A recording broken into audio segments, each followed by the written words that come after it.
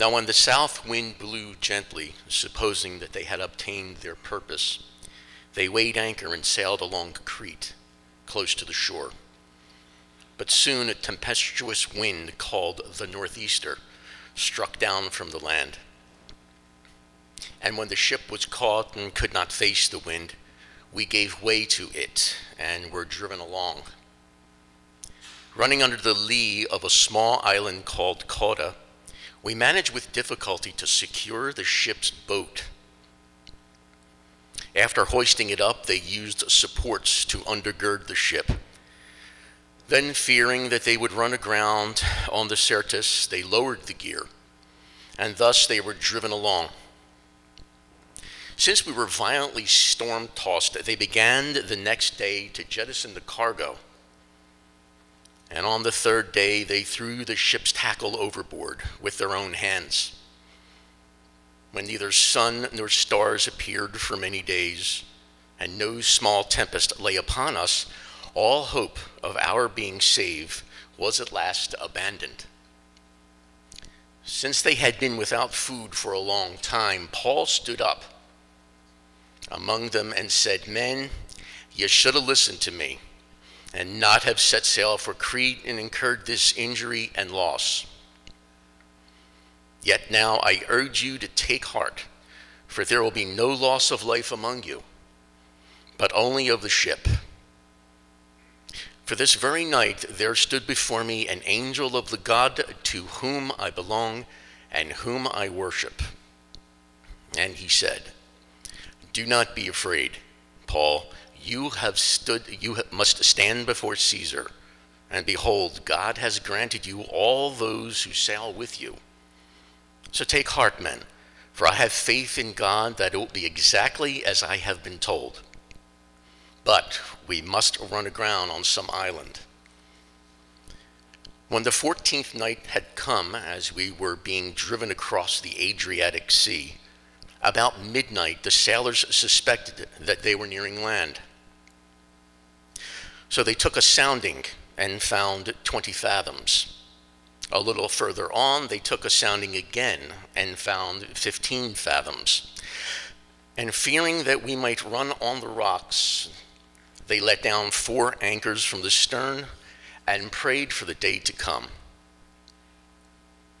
And as the sailors were seeking to escape from the ship and had lowered the ship's boat into the sea under pretense of laying out anchors from the bow, Paul said to the centurion and the soldiers, 'Unless these men stay in the ship, you cannot be saved.' Then the soldiers cut away the ropes of the ship's boat and let it go. As day was about to dawn, Paul urged them all to take some food, saying, 'Today's the 14th day that you have continued in suspense and without food, having taken nothing. Therefore I urge you to take some food, for it will give you strength, for not a hair is to perish from the head of any of you.'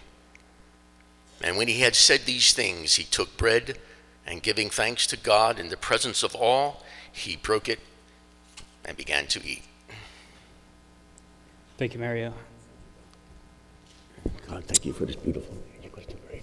Nothing like a kiss from Mario. He's Italian, so if you haven't noticed. For those of you who don't know me, my name is Eric. I'm one of the pastors in training here. I'm an intern here. Some of you, as I talk to you, you call me, "Hey, what's up, Pastor Eric?" Or, "Hey, what's going on, Pastor Eric?" And just want to let you guys know that while flattering, and it's a good sort of support for me getting a raise really soon, it's not the case. I'm not one of the pastors here. I'm a pastor in training here. So, like I said, that's very flattering, but I appreciate your guys' support. But I'm just an intern here. So, but alas, we are in Acts 27, near the end of the book of Acts. And there's about 2 things that we know at this point. One is that the storyline of the majority of the New Testament that we've seen unfold is coming to a close. And second, that the life of Paul is nearing an end. And so just 20 chapters ago, we were introduced to a man who was this legalistic Christian murderer laughing at the stoning of Stephen. And now we see Paul at the end of his life having been a part of a global movement of the gospel, only to be one boat trip away from meeting Caesar face to face in the highest court in all the land. And so at this point in his life, we look at Paul and we say, he has obtained the most unbelievable Christian resume ever. He was literally the guy who started the call in the book of Acts. He took it to Jerusalem, Judea, Samaria, and the ends of the earth. What more could he do? But yet, throughout his whole life, there's one thing that is common through every step of the way, and that's suffering.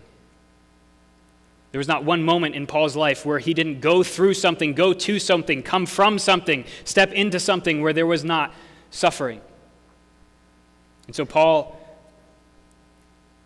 in Acts chapter 27, as we just read, is caught in a storm on his way to Rome with a group of sailors and soldiers. The soldiers who were watching him because he was in prison. The sailors who were running the boat. And they're caught in a nor'easter, which is basically a hurricane. And everyone is fearing for their lives.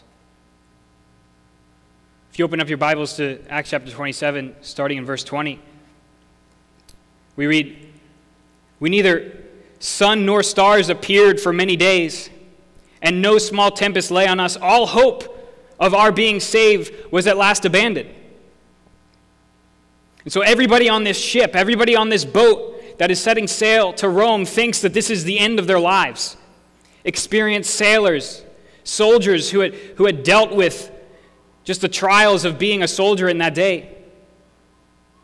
You're talking about men that were not afraid easily, thought that their lives were over, but Paul, in the midst of the storm, is poised. Essentially captaining this boat, telling people where to go and what to do.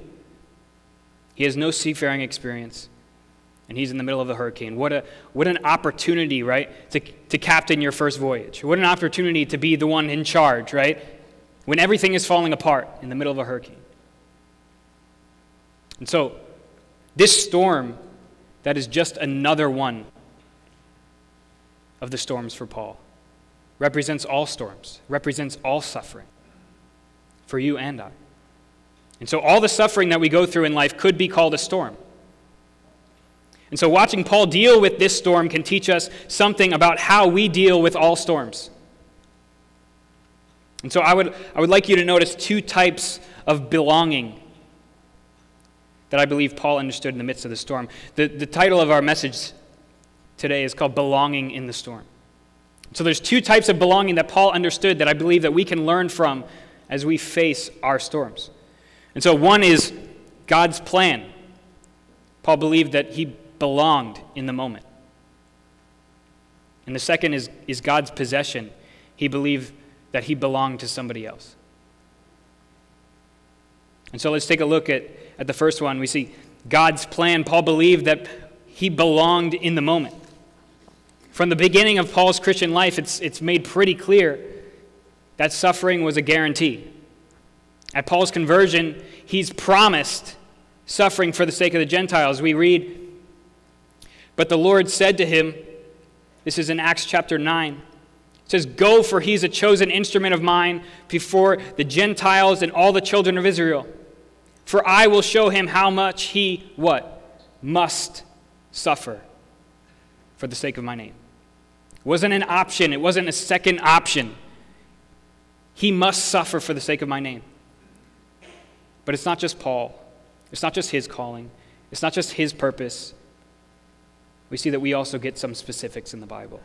1 Peter 4:12 says, "Beloved, do not be surprised at the fiery trial when it comes upon to test you, as though something strange were happening to you." Basically saying, don't be surprised, don't be shocked when stuff happens, when suffering happens, when your life is not going as planned, because guess what? As Paul was meant to suffer, so were you. Guys, it's cover to cover in our Bible. The Old Testament, we see Job, the most obedient man in the world at that time, was allowed to be tempted by Satan and had everything taken away from him, except what? A complaining wife who he thought man, if you took her away, I would be so happy right now. The only thing left. John the Baptist called the greatest man ever born to a woman by Jesus. Jesus doesn't lie. Paved the way for the ministry of Jesus, and then was imprisoned and beheaded because of a stripper. David, a man after God's own heart, the king of Israel, overcome by darkness, in the moment, has a one-night stand with Bathsheba, kills her husband, and then, plagued with fear as his son Absalom chases him down, tries to take his life. And Jesus, the only true Son of God, a perfect and holy healer who came to seek and save the lost, murdered because they thought he wasn't the Son of God. The entirety of the Bible from cover to cover is trying to show you that believing in God does not end well for those who follow a Savior who was murdered for doing nothing wrong. And I think some of us, after we have a long stretch of just kind of doing awesome in the Christian faith. We think that, after 30 or so years of us just like doing kind of good, going to church sometimes, we think that God's just going to like hand us over like some island that he named after us and be like, yeah, you guys can go chill out there. Good job. Well done. And then the rest of our lives, we can just sit there chilling out, not having to deal with any suffering, any pain. It's not the case. By the very nature of what we believe, we see that we belong in the storm. But we also belong in the moment because it's God's plan for us. But yet, when storms come into our life, we're often surprised, aren't we? And I think generally we're surprised for two reasons. One, we cannot believe that a sovereign God would allow us to suffer. How could he? Controlling everything, how could he allow me to suffer? But we also cannot figure out maybe what we did wrong that would have caused these things to play out this way. There's something I could have done better. There's something I could have avoided. There's something that I could have changed and this suffering wouldn't have happened to me. And we usually either default to one or the other. Either I am 100% responsible for the choices that I make, therefore I have the opportunity to make the right decisions and somehow make God bless me, somehow put him in debt to me. Or God is 100% responsible for everything that happens, so there's no point in even trying for anything. It's either 0% us and 100% God, or 100% God. 0% God and 100% us, right? We don't find that middle ground. It's either all me and I control my destiny, or it's either all God and it's pointless. And if it's all God, how could he? So I want you guys to notice something in this text. In the middle of the storm, Paul receives a vision from the angel of the Lord. And in verse 20, it says this: "Do not be afraid, Paul. You must," there's that word again, "you must stand before Caesar. And behold, God has granted you all those who sail with you. So take heart, men, for I have faith in God that it will be exactly as I have been told. But we must run aground on some island." And so Paul is told that everybody on the boat will be saved because Paul is supposed to, he must stand before Caesar, God's plan. Okay, great, right? Total win. I'm going to make it through the worst hurricane of my life. Awesome, sweet. However, later in the account, we see that the sailors are trying to abandon ship. The sailors, the captains, the people that are supposed to be running this thing are trying to abandon ship. And listen to what Paul says. Paul says in verse 31, he says, Paul said to the centurion and the soldiers, "Unless these men stay in the ship, you cannot be saved." You see what just happened there? Paul was just told by an angel, everybody on the ship will be saved. You will make it to Rome. Your destination will be reached. And then Paul turns around and he goes, hey, don't leave the boat, guys, because if you don't stay on this ship, we will not be saved.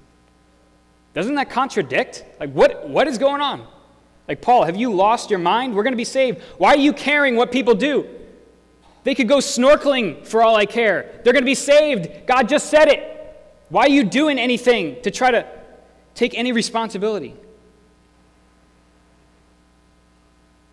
And so we know two things from how Paul responds to this. One, God is completely in control of everything. And two, our choices bear responsibility and have significance.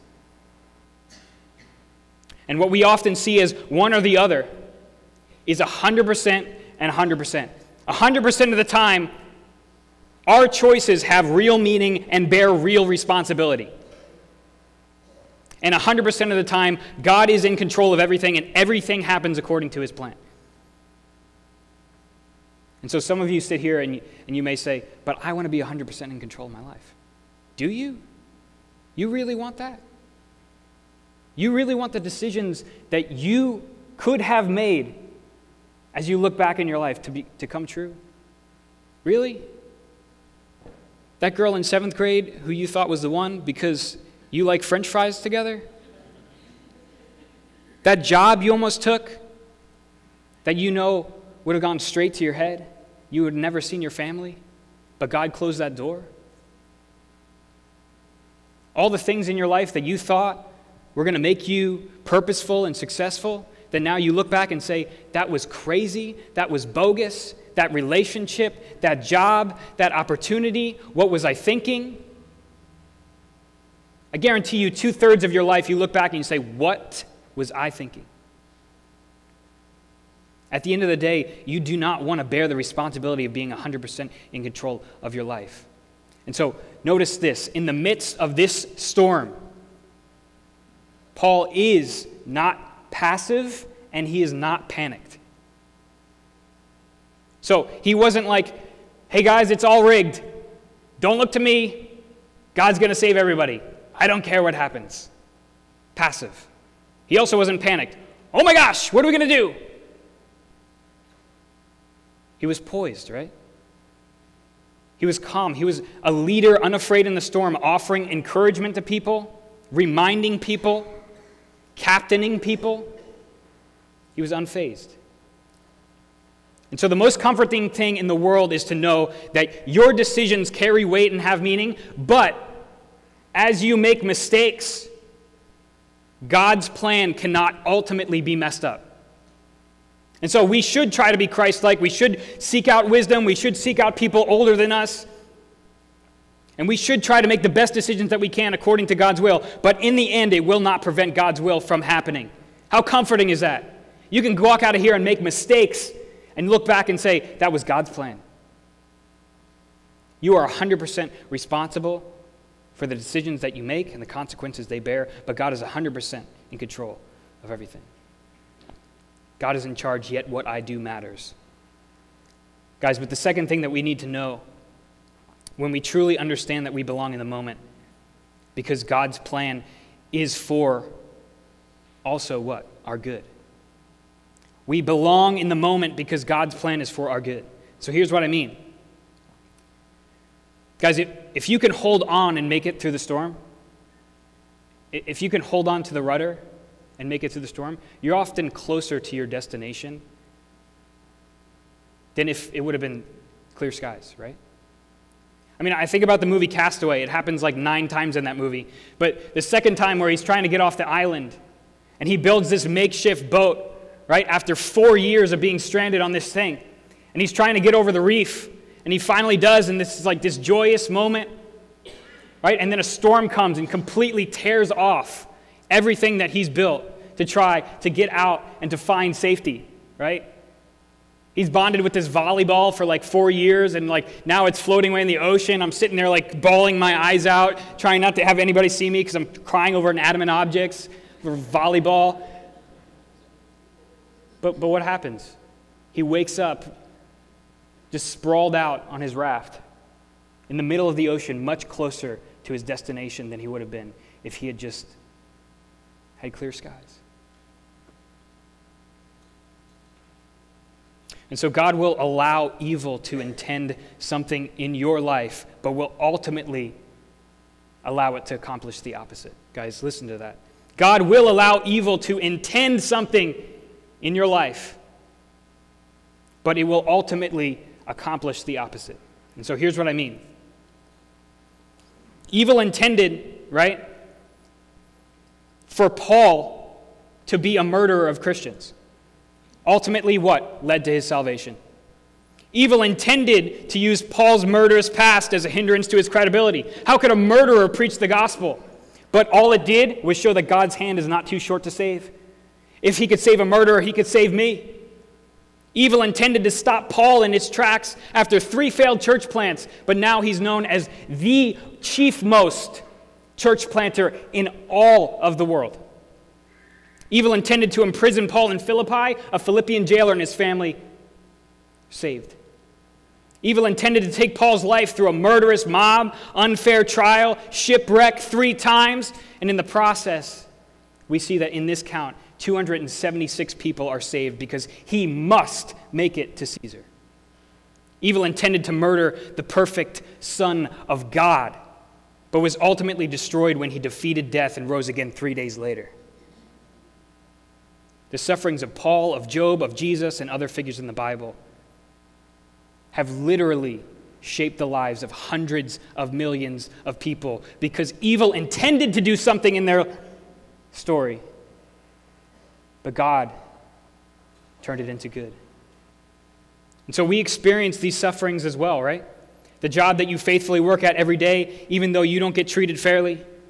The boss who wants you to cut corners on your integrity, and you take judgment in order to persevere and to uphold your reputation before God. The mom who does all she can to be both mom and dad, not knowing if the job that she's doing is good enough. The person who wakes up every day in a living hell of chronic pain, not knowing when it's going to end. God is writing your story through suffering, and he's allowing evil to intend to do things in your life so that your story will aid in saving the lives of those who you are around and to further the gospel like it could never have before. He's using the suffering of Christians. He's using the suffering of you and me to make evil look foolish. And so you have no idea the story that is being written through your life. 100 million people have read the book of Job and been affected. Did Job know that in the time? No, he was writing a story, the greatest story on suffering that we've ever seen outside the cross. The story that God is writing in your life right now that you have no idea what is happening, you can't comprehend it, is affecting people like you don't know. Your ability to suffer well, as we see Paul suffer well, has an effect on people that you don't know. And so this quote from John Piper, I want to read it to you. It's one of my favorite quotes of all time. It says, "God did not just overcome evil at the cross. He made evil serve the overcoming of evil. He made evil commit suicide in doing its worst evil." The cross was the ultimate setup, guys. I don't know if you knew that. Evil thought that it was murdering the perfect Son of God. Evil thought it was getting away with something, but as soon as it was finished, it realized that Jesus had used their plan against them to successfully destroy them. And so the reason, guys, for the suffering in your life is good, but the opportunity that it presents is godliness, because suffering does one of two things. It makes you better or it makes you bitter. Which leads to our second point. Right? The second thing that Paul understood was that he was God's possession. He belonged to someone else. He belonged in the storm. It was meant to happen. It was God's plan for his good. But he also knew that he belonged to somebody else. And so what's interesting about this account in Acts 27 is that Luke, the writer of the Gospel of Luke in the book of Acts, is on the boat with Paul. And so he's literally recording the events firsthand. And after not eating anything due to the severity of the storm, right? How could you, right, with all that seasickness? Paul reminds the crew to eat. He had to remind them to eat. Like, yo, guys, it's been days. Like, you got to eat. They're going to make it through. But he says, listen and be encouraged. But pay close attention to the language he uses. In Acts 27, verse 34, it says, "Therefore I urge you to take some food, for it will give you strength. For not a hair is to perish from the head of any of you." Now Luke is here, right? And so Luke, in his gospel, in verse 21, recorded a similar thing that Jesus said, right? It says, "But not a hair of your head will perish, but by your endurance you will gain your lives." In other translations, it says, "By patient endurance you will possess your souls." And so what Jesus is saying is this, guys. In the end, like at the end of your life, unless you suffer, you don't possess your soul. Guys, if you live for your job is everything to you, your job owns you. If anything happens to your job, it crushes you. If you live for your latest love or your latest lust, your latest relationship, that owns you. It dictates your contentment. It dictates what you do. It dictates your schedule. If you live for the approval of others, the opinions of others own you. You do not possess your own soul. So basically, if anything in life is more important to you than God, you don't possess your soul. And so what this means is that your soul, if your soul is so fragile that when these idols in your life get taken away from you, you become angry and bitter, and you lose everything, guess what that means? It means that they can't satisfy. And so unless it's founded on something that can satisfy, you do not possess your soul. And so, guys, listen to this. The role of the storm in your life is often to crumble the things in your life that have mastery over your soul. It's to show you that when the rubber meets the road, the idols in your heart, the things that own you, will not satisfy. And so question, is when the storm comes, is it a one-punch knockout in your life? Are you going along, faithfully, and then bang, totally out for like 5 months, done. Don't love this Jesus thing anymore, not showing up to church, don't want to be involved, want to isolate, want to get... Is your Christian walk completely set off track by one punch, by one storm? Chances are, if that's true, your soul is captivated by something other than Jesus.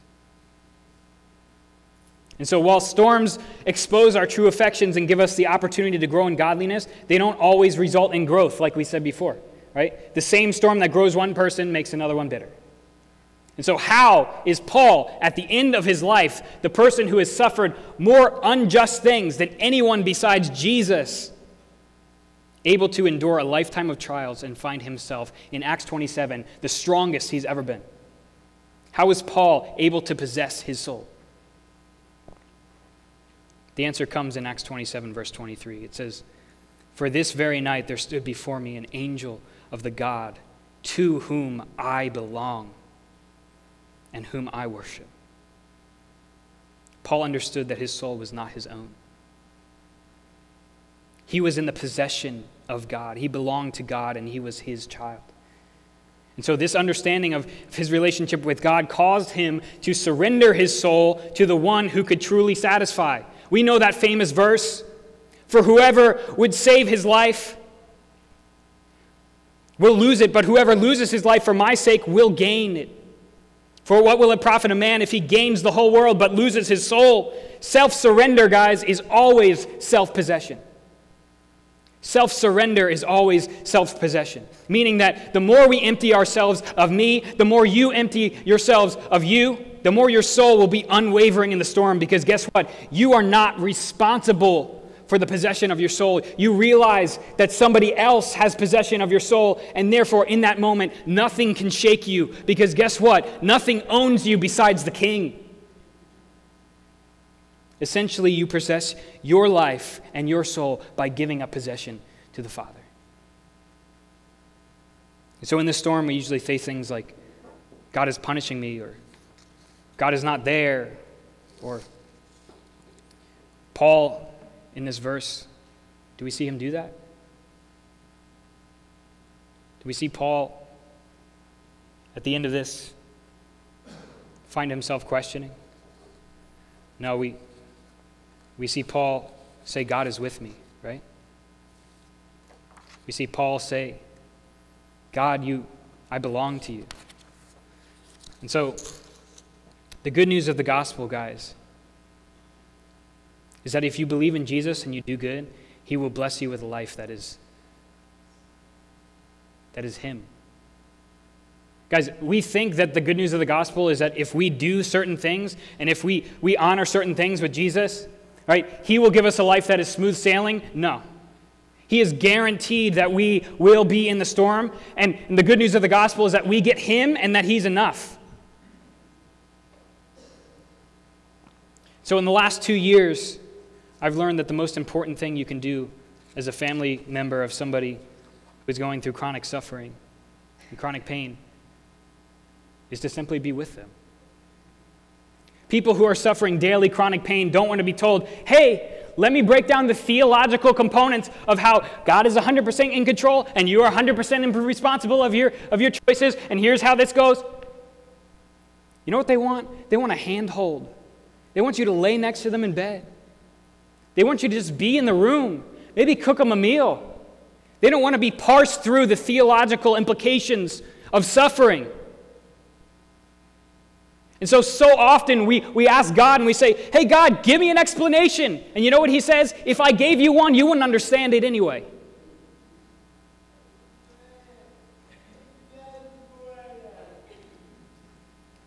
And so because Paul knew that he was with him in the storm, every trial brought him closer to a relationship with the Heavenly Father because it was the only thing that he could depend on. So how can we know when the storm comes in our lives that God has not abandoned us or that he's not waiting to punish us?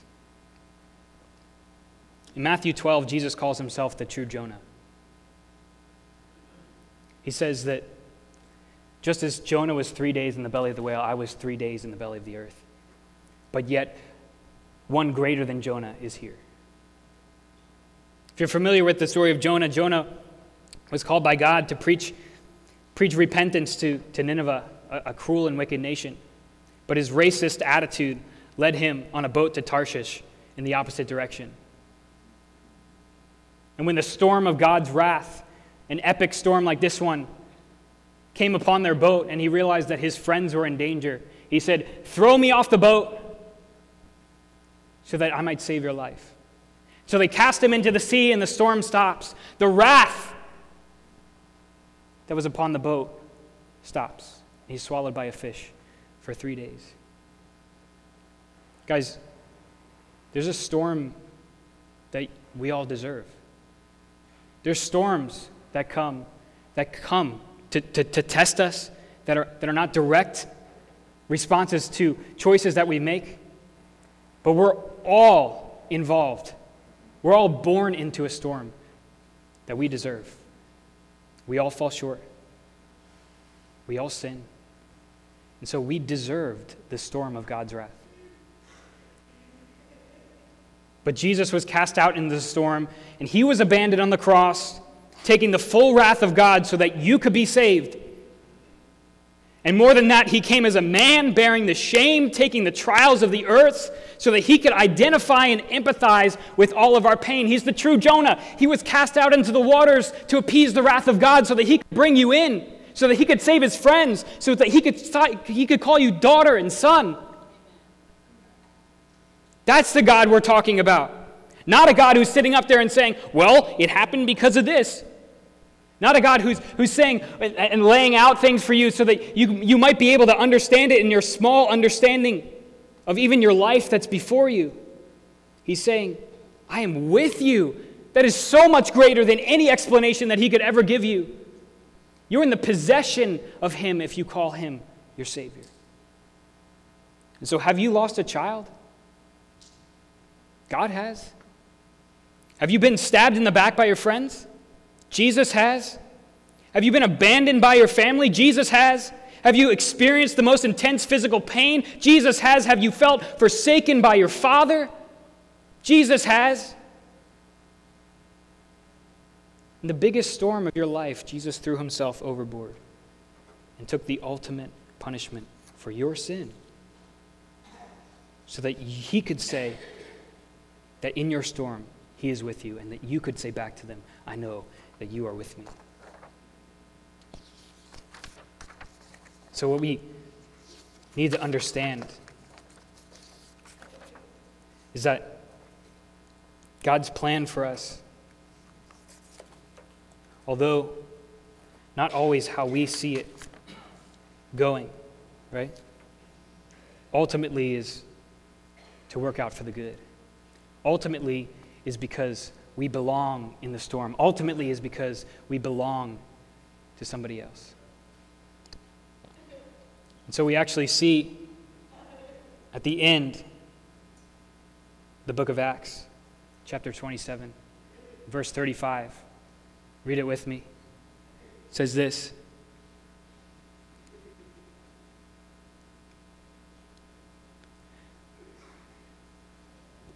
And when he had said these things, he took bread, and giving thanks to God in the presence of all, he broke it and began to eat. Sounds very familiar to what we say every week at communion, right? Sounds very familiar to the things that we repeat when God was in the presence of his disciples before he was taken up to the cross, and he says, let me break this bread and take and say thanks for it before I break my body. Paul, in the midst of the tempest, in the midst of the storm, in the midst of the most incredible suffering, was able to stop in prison, in jail, being stoned, being flogged, on a ship, and say, God, I remember what you've done in my life. God, I will choose to remember that you are the bread of my life. God, I remember that you came and you tabled with us. You tabled with your disciples and you said, I am the bread of life that will be broken on your behalf. And so what are those things in your life that remind you of God in the midst of your storm? What are those things when everything seems like it's going downhill? You're not even hungry for bread, but you know you need it. And Paul stops and he says, let's take thanks and eat this bread, because it represents something that is so much greater than simple bread that keeps us going. It's the bread, it's the body of Jesus Christ, who was broken on your behalf so that he could bring you near, so that he could call you friend, so that you could say, I belong to him. And it's only when we lose our souls completely into Jesus' arms that we have possessed our souls, and nothing can come into our lives that can say, I own you, except Jesus Christ. And so that's what Paul understood. He stood that there was a plan for his life, but he also understood that his life was not his own. And so what are the idols in your life? What are the things that own you that are keeping you from surrendering your soul to God? From losing your soul so that you can gain the riches of Christ? What are those things that are captivating you, that are keeping you down? Guys, is the gospel a part of your normal vocabulary? Is remembrance a part of your normal vocabulary? Is remembrance more than just communion as we take in a few minutes? Or is it something that when things come up, you're forced to remind, as Paul was in the middle of the storm, he says, hey, I need bread, man. I can't go forward if I don't have bread. But we know that there was also symbolism for what? I can't go forward without my Savior. I can't go forward. I can't do stuff and expect that I'm going to earn something from God. I can't step out and do all this stuff, expect to succeed without knowing that God is with me. Guys, you often see in Paul's accounts that belonging comes way before action. That remembrance comes way before action. He understood that he remembered what Christ had done for him. And then he was quick to respond. You know why? Because remembrance stirs your affections for the things of Jesus. Remembrance helps you to lose your soul in the one the only one who can possess it. That's Jesus. Because I would ask you, when the storm comes, why does it take you out? Why is it that the storms in your life are consuming you, if they are? Jesus has not promised just to give you an explanation. He has not promised simply to be there and say, why didn't you do this? Why didn't you make this decision? He has promised to be with you. And he went so far as murdering his own son so that he could have you and say, I will never let you go. Let's pray. God, we thank you for your word. God, we thank you for the truth that we see in the life of Paul, who at the end of a life of suffering was able to praise you in the storm, was able to come out stronger because he understood that you had a plan and that he belonged to a king. May we step forward now into our lives, into our workplaces, into our schools, into our relationships, and be able to know that in the storm you are with us. God, and if we are Christians, if we believe that, God, that never ends, that's eternal. God, and we pray that if that's not us here this morning, if we have no clue what that looks like to have a relationship with Jesus, we have no clue what that looks like to go through the storm, we pray that today would be the day that we surrender our souls to you and say, God, you're in control. I trust you. God, we trust you this morning. In Jesus' name, amen.